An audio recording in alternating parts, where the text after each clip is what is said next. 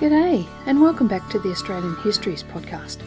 This week, in episode 8, we're going to begin exploring the catalyst for the Kelly outbreak, the Fitzpatrick incident, which set off the chain of events that brought the whole family to grief and the people of Victoria to a state of shock. It began in the last episode with Constable Fitzpatrick from Greta, firstly ingratiating himself with the Kellys, and then, following official instructions, relentlessly pursuing them for every petty crime he could pin on them. We'll start with a brief look at his background, and then we'll talk about the circumstances around the pivotal incident that enveloped them all. But first, the usual reminder. We are making our way through this Kelly saga chronologically, so the very beginning of Ned's story starts in episode 3, Beveridge.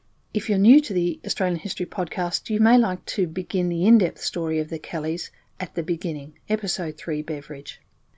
And also, let me remind you that I'm very aware that the Kelly story to this day can divide people's thinking in quite an emotional way, between those who might see him as a working-class hero driven to outlawry, and others who feel he was an incorrigible thug and gangster from an early age, and who made outrageous excuses for his criminal behaviour.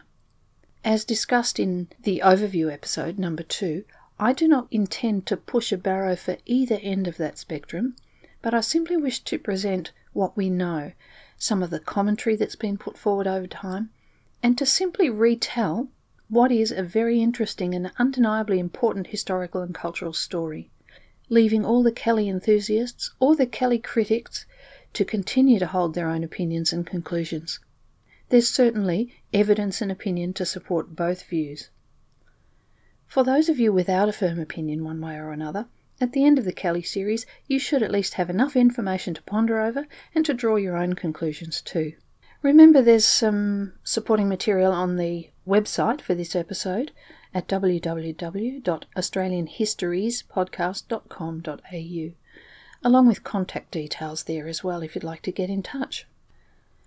I hope you're finding that I'm relaxing into this process a bit more and the sound is improving. It's a bit of a process, but I'm getting the hang of it now. And we're getting into the meaty bits of the Kelly story now too, so it's very exciting to share them with you. So now, let's get on and look at episode 8, Constable Fitzpatrick and the Kellys.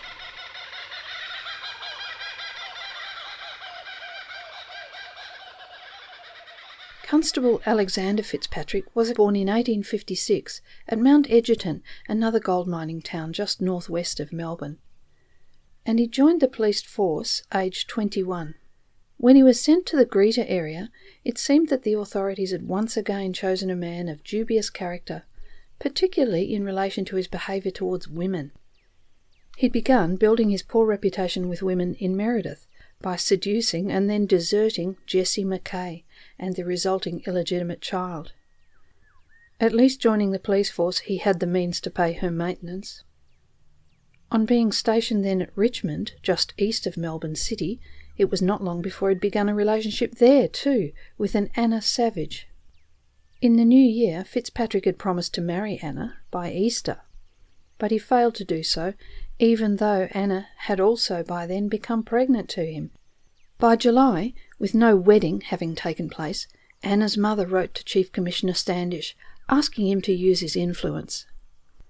On this occasion, Standish took some action, and he demanded an immediate interview with Fitzpatrick. Local gossip was already guessing it was something to do with a girl. Standish had failed to act on any of the previous rumours and reports about unfit police stationed in the northeast, or in relation to the murderous behaviour of Hall, for example, but he seems to jump when there's a sexual scandal involved, such as lecturing Flood regarding his affair with Annie Kelly, and now calling Fitzpatrick in. Standish was an influential man, and surprise, surprise, Fitzpatrick and Anna were married only a few days later, their baby being born that September. I'm not really sure Anna's mother did her a great favour in the end, though, poor girl. When Fitzpatrick first arrived in the Greta area, he initially befriended Ned, but after that drink-spiking incident and the subsequent charge of drunken disorderly that we talked about in episode 7, and the charge which sent Dan to jail at Beechworth, any friendly relationship he may have managed with Ned was unlikely to have survived. And as I've mentioned before, there were rumours of him earlier having formed some kind of inappropriate relationship with the young Kate Kelly on his arrival there too. If true, those Kelly girls were really hopeless. Surely steering clear of the cops at least would have been a wise move, given all the past angst. There must have been other young men to provide amusement in the region. My goodness. But, of course, the pursuit and interest may have all been on Fitzpatrick's side. In April 1878, Fitzpatrick was sent from Benalla to take charge of the Greta police station for a week while the senior constable was away, and he may have been keen to prove his worth in that role. Unwisely, he decided this was the time to arrest Dan for a recent horse theft charge. His actions were to precipitate what would soon after become known as the Kelly outbreak.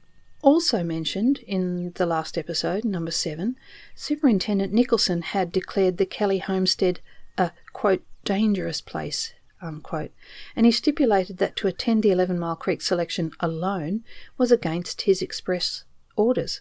But Fitzpatrick ignored this and he decided to go alone anyway. His motivations are likely to have been mixed. Certainly there's some evidence to suggest that he wasn't entirely sober, having stopped at a hotel owned by David Lindsay on the way. He may have wanted to impress the force management while in charge, at a time when employment, even in the police force, was a little shaky, with all sorts of political and financial turmoil going on in Victoria's government at the time. It's worth noting, though, I'm not sure that breaking the express rules of Superintendent Nicholson was the best way to impress, though, I suppose, if he succeeded in nabbing a Kelly, they might have been happy enough to look the other way. The actual result was probably initially pleasing to them, but over time it escalated into a disaster which saw police behaviour being investigated via the Royal Commission, so probably not the kind of public attention that Standish was keen on in the end. And another suggestion was raised at the later Royal Commission, suggesting he actually had tacit encouragement for his actions on that night from Sergeant Whelan at Benalla, so there's also mixed messages coming from the Force Command to those at the bottom rungs. When asked, "Did Sergeant Whelan know that you were to arrest Dan Kelly if you got the chance?" he answered, yes, he was aware of it. But whatever his motives, his decision to ride out alone led to a disastrous chain of events for the Kellys and for many other local families. At the Kelly homestead, Ellen was home, looking after her 2-day-old baby, Alice King, along with the other children, Jack King, 3, Ellen King, 4, Grace, 12, and Kate, about 14 years old. Fitzpatrick arrived unannounced, asking for Dan. He was not at the house, but finding him in the yards, he appears to have invited himself in to wait while Dan prepared to accompany him to greet her. With his womanising history and his earlier opportunities to arrest Dan, it's been suggested that the visit to the Kellys was more to do with that unhealthy interest in young Kate than a desire to do his duty too. What occurred next has been the subject of conjecture from that time on. Author Keneally recounts a version told to him by Tom Lloyd years later, which describes Fitzpatrick finding Dan at the stockyard and requesting that he should accompany him back to the police station to answer the horse theft charges. It would seem that Dan was not very concerned about having to answer those charges, as he was not involved in the theft and would expect to walk free. So Dan agreed to accompany Fitzpatrick to the police station, but he asked to be able to eat a meal first and get a change of clothes. Fitzpatrick agreed and then sat down at the table inside the Kelly home, waiting for Dan. Many, including Ned, blame Fitzpatrick's unethical behaviour there and the following fabrications entirely for the compounding tragedies that were to come. Fitzpatrick claimed that while he was waiting for Dan, the family suddenly attacked him. Ellen began to object to his presence and struck him on the head with a fire shovel, leaving a dent in his helmet. He claims Dan then began to scuffle with him, and right at that moment Ned burst in the door, with Skilling in tow, and Williamson then appearing from the bedroom, all armed. Ned then fired at him with his revolver, one bullet hitting his wrist. Well, the Kellys' version is that while waiting, Fitzpatrick had leaned over and made an unwelcome advance to Kate as she passed him, pulling her onto his lap. In response, Ellen hit him with the fireplace shovel to encourage him to release Kate, and Dan, of course, also leapt to her defence. In the scuffle that then took place, Fitzpatrick fired a shot or two, and in disarming him, Fitzpatrick's wrist was injured, probably on the door latch, as he was flailing about.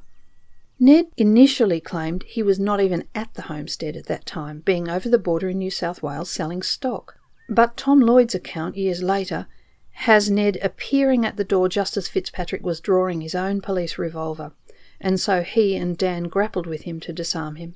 There were likely some other men outside the house that were in the company of Ned that night, but not Skilling, who was elsewhere off the property.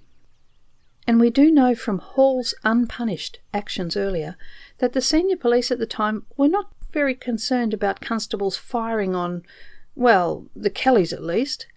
So Fitzpatrick pulling out his gun is not an unlikely action, really, and despite what was originally claimed, Ned was probably there, keeping out of sight on the property and only entering the house when he heard the ruckus.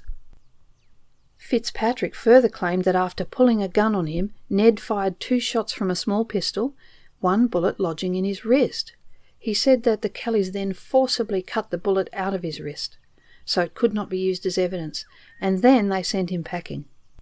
Certainly Fitzpatrick did arrive back at the Winton Hotel with a wrist injury of some kind, and there he had a calming drink and his injured wrist was bandaged. He then rode on with the publican Lindsay back to Benalla, arriving late and rousing Sergeant Whelan to report that he'd been attacked by Ned Kelly.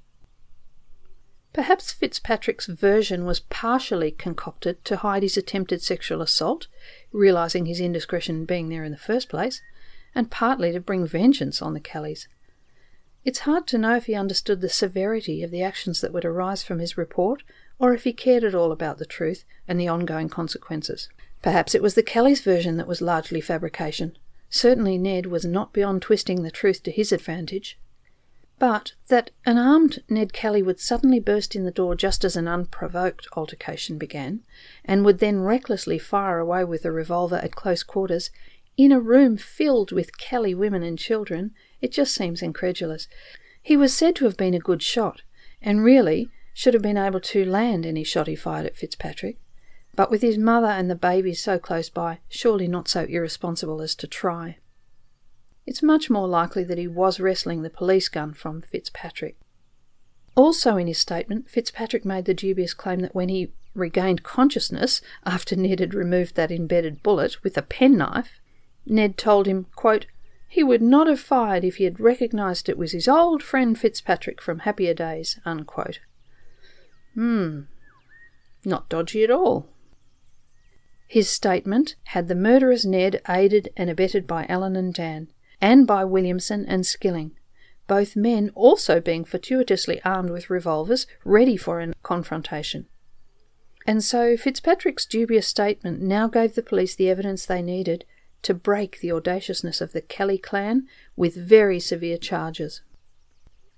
While Whelan felt no urgency to immediately arrest the attempted murderers, though only a few miles away, he recognised that news of this incident, as told by Fitzpatrick no matter the accuracy, would greatly please Standish and Nicholson in Melbourne. They now had the sworn evidence which would rid Greta of the troublemakers. Dr. John Nicholson was called to tend to Fitzpatrick's wounds, finding 2 injuries, 1.5 inches apart, one of which, in his opinion, may have been caused by a bullet. But he did note, obviously at least a little sceptical, that it was only a skin wound, with no tendon injury or much blood loss. So again, the evidence does not strongly support Fitzpatrick's telling of the story.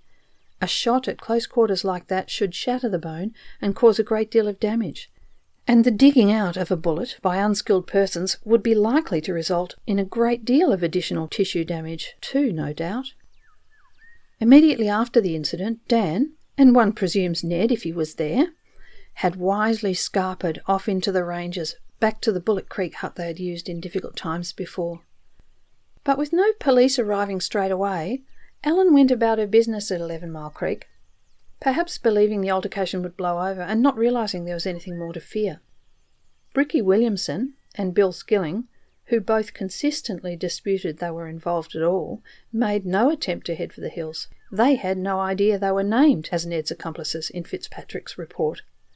If the skirmish was anything like an attempted murder and they were involved, surely they would have taken off immediately too.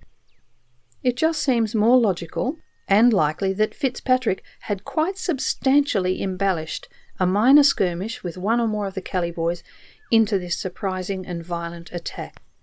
Maybe there was some face-saving involved, or some butt-covering, seeing as he shouldn't have gone out there alone in the first place.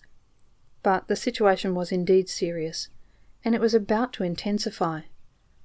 Based on Fitzpatrick's and Lindsay's statements, warrants were drawn up for Ned, who, quote, did wound with intent to murder the informant, Alexander Fitzpatrick, a police constable, whilst in the execution of his duty, by shooting him with a revolver, unquote. Warrants were also sworn for Dan, Allen, Williamson and Skilling, who, quote, did aid and abet Edward Kelly, unquote. Though interestingly no warrants were drawn up for Maggie or Kate, both of whom were also there during the incident. The following morning it was decided that Sergeant Steele, accompanied by Constable Brown, would lead an expedition to 11 Mile Creek. They spent many hours observing the homestead from a distance, and at about 9 p.m. they arrested Williamson. He claimed later that the arrest took place on his own selection, next door, about half a mile away, and not at the Kellys, as Steele testified.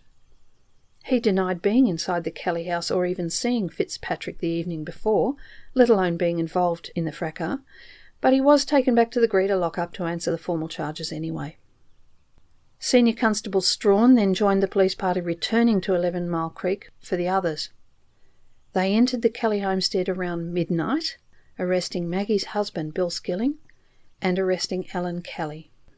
Skilling also strongly protested his innocence, not being present at 11 Mile Creek at the time Fitzpatrick's visit the evening before, but again to no avail. In Keneally's book, originally published in 1929, he has a reproduction of a letter he received the year before from Williamson in 1928, so that's about 50 years after the night in question, recounting his arrest and attesting to his complete innocence of anything to do with the Fitzpatrick assault on that evening, which I'll quote here slightly abridged to focus on the relevant information. I would like to give you an account of my arrest. In the police evidence they said they arrested me at the Kelly's house. I was arrested at my own selection after coming in from a hard day's splitting, fully half a mile from the Kelly's house. They, the police, only came for information, and I refused to give them any. When they could get nothing out of me, Sergeant Steele said, "Put a pair of handcuffs on him." One of them covered me with a revolver, although I was already handcuffed. He told me afterwards that he nearly shot me, as he intended to have one. They arrested us one at a time, although they could have taken us all together. They got me to Greta, and I believe they would have let me go then, had I given them any evidence. The next one they brought in was Skillion, who said, "They cannot do anything to me, I am innocent." But they did all the same. Then they brought two more in, Ned Kelly's mother and Alice King, the baby, the only one they didn't lay a charge against. It was by then some time in the morning. Ellen's baby Alice, only a few days old, presented some problem for the arresting police, but it was finally decided to take both mother and baby into custody at Greta. Now here again, the Royal Commission brought out some challenging evidence from the arresting officers. Though the evidence was given within only a few years of the incident, it seems that Sergeant Steele had no recollection of Ellen's arrest to report under oath to the commissioners, and so clearly at least some of his evidence was incorrect. He recounts, Commission question. Had Mrs. Kelly an infant with her when you arrested her? Sergeant Steele. I do not think so. I do not think at the time. I think she had a child in jail, if I recollect rightly. So that's interesting. Where was Sergeant Steele when all that negotiating about take the baby, don't take the baby went on? While arresting Ellen, Sergeant Strawn had asked her some questions about what had gone on, the things that Fitzpatrick had reported. But Ellen denied Fitzpatrick's version had ever taken place. Indeed, she claimed not to have seen Ned for 4 months, a claim which Kate corroborated, though I suspect this was an attempt by both of them to keep Ned out of it. So off they went in the middle of the night to Greta. In the morning, a dray was arranged to take Ellen and the baby and the 2 men over to Benalla to await a committal hearing there, all three of them initially being charged with affray, though the charge was later amended to aiding and abetting attempted murder. Now, for a time, Ned generally held with that story, that he was in New South Wales at the time of Fitzpatrick's visit, but we know the family members were practised at devising and sticking with alibis for each other, Ned possibly uttering his first perjury as a child witness for his uncle's stock theft trial, all those years back in Wallen. So I think we can discard that assertion. In the years that followed, a couple of witnesses attest that Ned later conceded that he was there on that night and that he did indeed burst into the room, once the scuffle had already started. And he claims that he was forced to intervene in order to assist his brother in disarming a police officer, who had already fired recklessly in the house, the bullet lodging in the roof. So I think we can assume that he was present for the latter part of Fitzpatrick's visit, if not actually armed and firing on him. The exact order and timing of these actions is important in discerning cause and effect, attempted murder or self-defence by one party or another. But, sadly, we cannot know for certain. What does seem reasonable to say is that Fitzpatrick did, at the least, disobey his orders and act unwisely in going to the Kelly's 11 Mile Creek selection alone. He was quite likely to have been at least mildly drunk, having been consuming spirits in the hotel on his way there, and his past salacious behaviour towards women, and the known behaviour of other police in the Kelly women's lives, makes Ellen's responses and explanations quite viable. He made a pass at Kate and was struck on the head with a shovel in response. Now, the hitting over the head of men making inappropriate advances, well, that was an old defence tactic of Ellen's. Just ask James Kelly at the Burning Greta Hotel. After Fitzpatrick being tolerated in her house for at least an hour without attack, it seems credible that he must have then made some move to provoke the family. Of the alleged shooting and his injury we cannot know, with their stories here being so far apart. All involved are less than entirely credible and trustworthy, and they were certainly practised and adept at delivering stories sympathetic to their own causes. But the scepticism of the doctor should be weighed. The injury was slight and unlikely to have been a bullet shot, subsequently dug out with a penknife.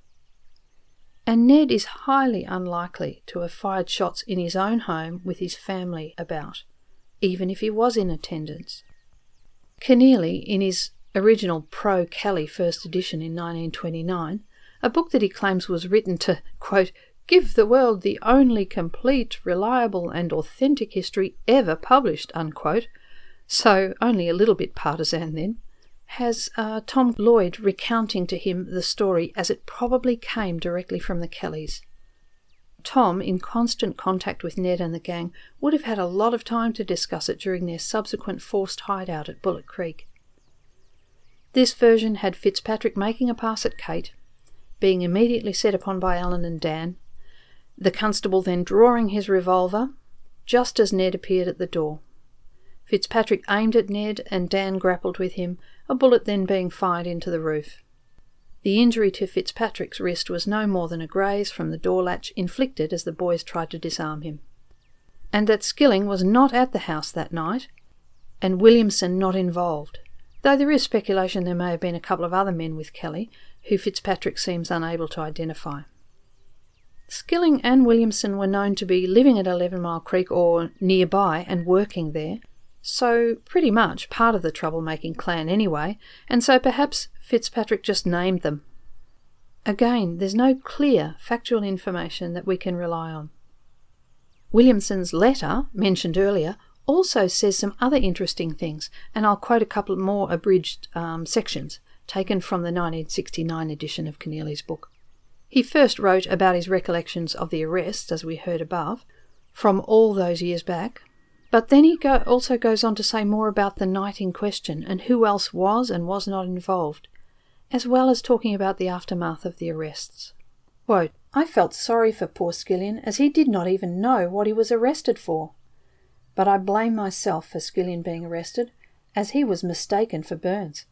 I pulled Burns back in the dark when he was going into Fitzpatrick's presence at the Kelly homestead after the brawl. Had I let Burns go forward, Skillion would not have been in trouble. The judge never read the evidence. He got it all out of the papers before the trial. The papers had us already convicted. When he, Judge Barry, was summing up to the jury, he said, "Well, gentlemen, you all know what this man Kelly is," but they, the jury, were a long time before they came in with their verdict. After we were sentenced, Fitzpatrick was escorting us to jail. He had a handkerchief over his eyes and he said, "Well, Billy, I never thought you would get anything like that." I was released after the Royal Commission. Whether Fitzpatrick had anything to do with that, I don't know. So he appears to confirm that he was at the house but outside, and that Joe Byrne was with him. He appears to confirm that Skilling was not involved, and even appears to note that Fitzpatrick never intended his actions to result in such harsh sentencing for the three. Poor old Skilling seems the most shocked. And the final interesting thing that Williamson's noted was the following. "Ned Kelly sent word to us to hang something out of the window of the cells we were in, and he would come and stick up the jail and rescue us. But I did not like the idea of it, and I persuaded Skilling not to have anything to do with it." So that's an interesting twist. Just a note to follow up on those quotes you've just heard. Joe Burns is written in this book as Byrne, and Skilling is written as Skillion. These name variants were not uncommon in that era, particularly in less educated communities, so you can see these variants are displayed in a number of historical resources. I've read them as written, so you might have noticed the slight name changes there, but you know who we're talking about. So, with this first-hand account also in line with Tom Lloyd's, I think we can assume Tom's is likely to be the closest to the truth. More likely, actually, as it was recounted years later when no further damage could have occurred from the truth, Ned and Dan being long dead and the others already having served their sentences. Tom's version certainly does put Ned there at the scene. And this is the problem with the Kelly history of constantly lying. Ned lies about this, and then we're forced to consider the truth of all else he says in relation to the incident. All versions must be treated with scepticism, and we cannot simply take his or anyone's word for it. But the weight of evidence points strongly to Fitzpatrick's version being inflated at least, and certainly dangerously unreliable as firm evidence for any potential conviction. Now, the immediate family very rarely talked about these incidents publicly over the following years, despite the great public interest. But in 1911, the elderly Ellen Kelly described the altercation to a Sydney journalist, B.W. Cookson. In part, she said, quote, "Fitzpatrick started the trouble. He had no business there at all, they tell me, no warrant or anything. If he had, he should have done his business and gone. He tried to kiss my daughter Kate. She was a fine, good-looking girl, Kate, and the boys tried to stop him. He was a fool. They were only trying to protect their sister. He was drunk and they were sober." Unquote. So we might assume from the plural, "the boys tried to stop him," that Ned was there, despite what he said originally. The author Jones even claimed that brother Jim Kelly in later years admitted to a relative that Ned had shot Fitzpatrick after he'd made an advance to Kate, though Jim was not there, being in jail at the time. But it is also quite plausible, I suppose. We can never know the complete truth now, and so we cannot be firm about any particular explanation, knowing all involved were less than reliable. But, as mentioned above, some actions seem more likely than others. And what seems highly likely, at the time Ned and Dan went into hiding, is that they did not anticipate Alan or the others being implicated in the altercation by Fitzpatrick, just that they themselves would be targeted. They were shocked and appalled that their mother with her 3-day-old baby and the other two, who were likely not even in the house at the time, had been arrested for aiding and abetting attempted murder. But the very unreliable nature of those charges against them had the Kelly boys feeling confident that they would all soon be released.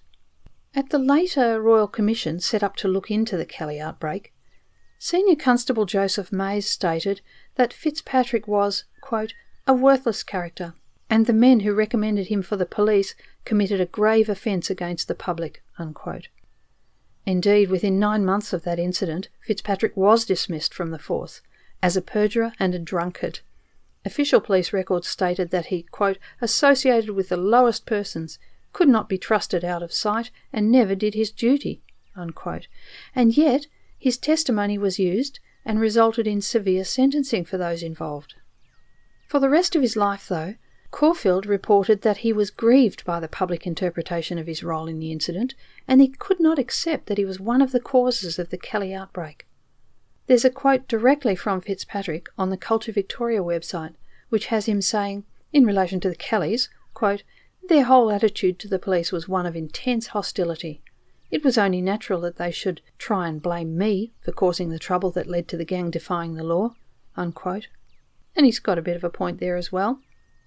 The same site also suggests that, quote, "his irresponsible and possibly illegal behaviour brought Victoria Police into disrepute and is often unjustifiably presented as an example of the conduct of all Victorian police officers of the day." So even many in the force must have felt badly let down and tarnished by Fitzpatrick's attitude to policing and his behaviour. The respectable police were appalled at having such men in their ranks. Unfortunately, though, the Royal Commission also showed that there were many more unsuitable police put into that Greta area during that time too. I think I've said this once before. The police force at that time was nothing like the professional outfit it would strive to become in the future, and sadly there were many instances of behaviour from force members that were highly unethical and even outright illegal during that period. While the Kellys certainly did display the quoted well-known criminal inclinations, it is hard sometimes to see how they could respect those who were charged with upholding the rule of law in the North East when they behaved the way they did. Frederick Standish, the Chief Commissioner of Police, went on to comment in May 1880 that while Fitzpatrick had spent less than 3 years in the force, quote, "the ex-constable's conduct during that time he was a member of the force was generally bad and discreditable to the force," unquote. And yet, at the same time, Standish was happy to have such characters representing justice there. I think he might be ignoring the fact that it was his job to staff and train the police force, and to set the tone for the organisation. So it's all very unfortunate. Fitzpatrick died in 1924 on May 6th, and he was buried at Box Hill Cemetery, which is in Melbourne's eastern suburbs. Following her arrest, Ellen spent many miserable cold nights in the cells, certainly no place for a woman just a few days postpartum, and no place for a newborn baby. With a harsh, cold and wet winter developing, a couple of charitable locals offered to pay Ellen surety to get her and the baby out of those freezing cells. But the authorities resisted this for some time, and it was only in June that she was finally granted bail. In the meantime, Ned and Dan were living in the former prospector's hut at Bullock Creek again, in the Wombat Ranges towards Mansfield. Since April, they'd been finding enough gold there to provision themselves and to save money for Ellen's court case to come. Joe Byrne and Steve Hart, friends from the Greta mob, were also staying there, with Tom Lloyd coming and going and acting as an information conduit and a useful support to the Kellys. Though Ellen and the others were taken into custody in April, their trial did not start until October 9th. The defence did not call Kate or Grace as witnesses to the incident, even though it was not unusual for minors to present evidence those days. Maloney suggests that Ned, possibly still sensitive to Annie's death and dishonour, would have been keen to keep any reference to Kate out of the affair, even as a form of defence, and perhaps believing the case to be so weak he naively hoped they could rely on the common sense of the jury. And Ned probably was sensitive to the implication that Kate may have encouraged Fitzpatrick in the months prior. Keneally asserts that despite their legal counsel, Mr. Bowman, advising the Kellys that the attack on Kate would provide ample justification for the ensuing brawl, Ned still objected to his sister's name being used in his mother's defence.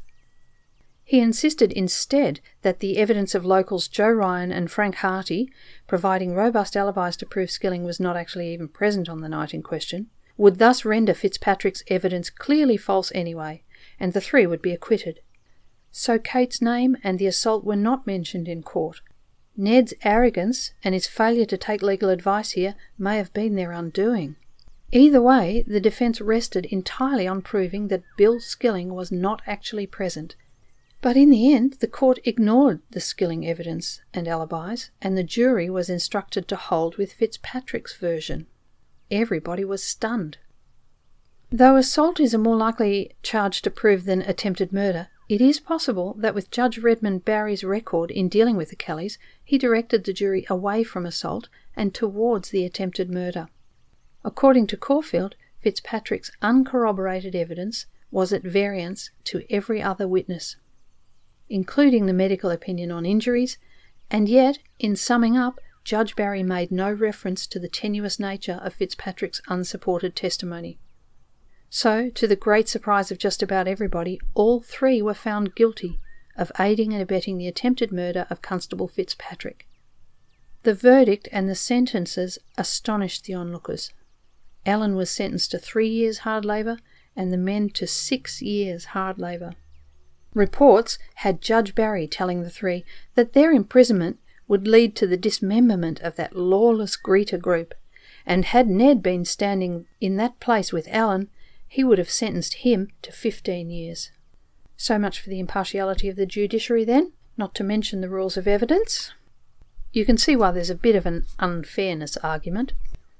As quoted earlier from Williamson's 1928 letter, it seems that Kelly may have considered attempting to break them out of the Beechworth jail, but if so, that attempt was never made in the end.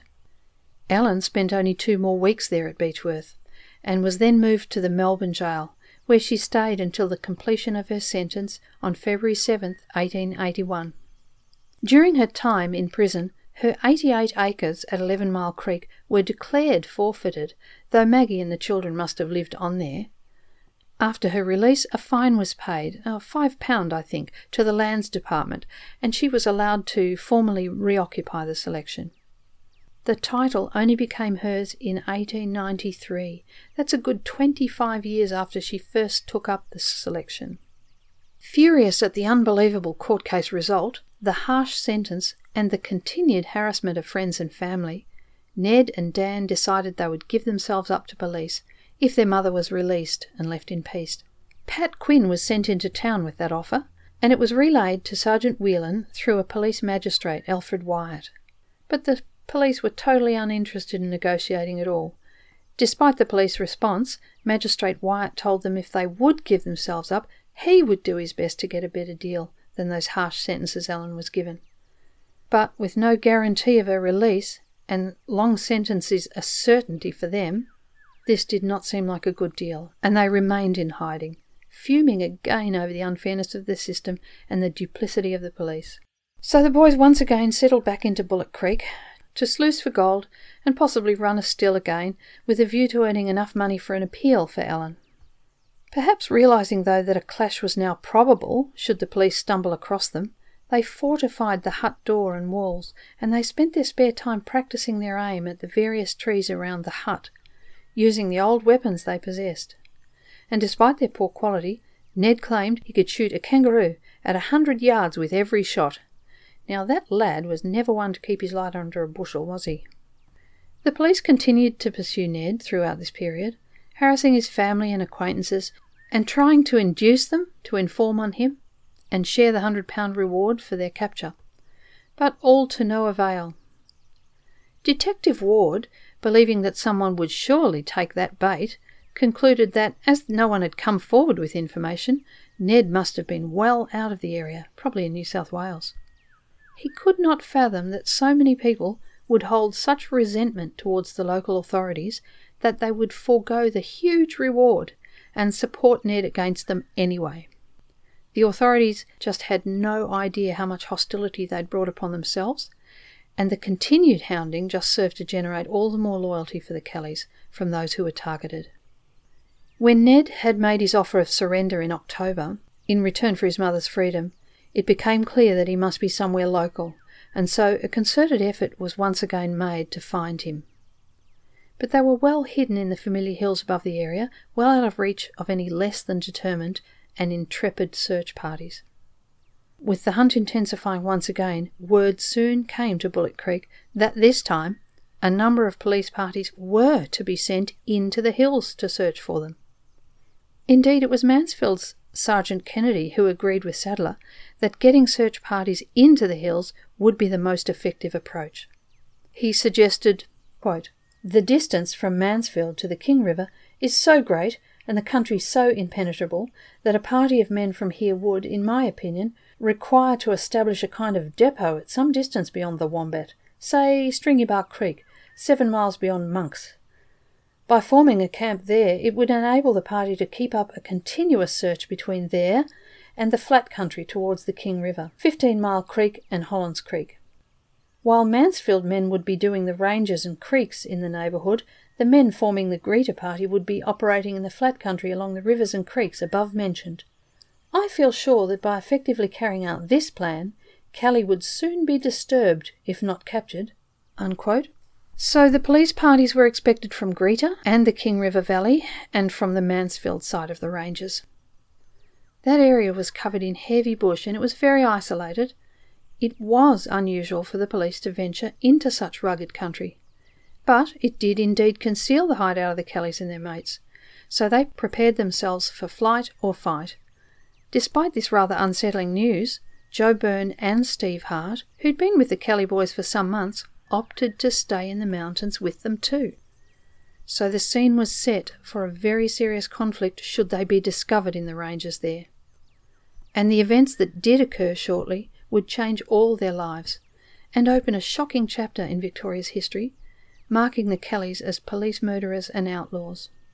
So we'll finish today's episode at this point. It's been a pretty long podcast this week, but we have got now to the point of the story where the police are closing in on Ned and Dan at their hideout. Next time we'll be looking at the resulting clash with the police search party. Their actions at Stringybark Creek turned them into gazetted outlaws, and I think it defines the sort of formation, or at least the identification, of the Kelly gang.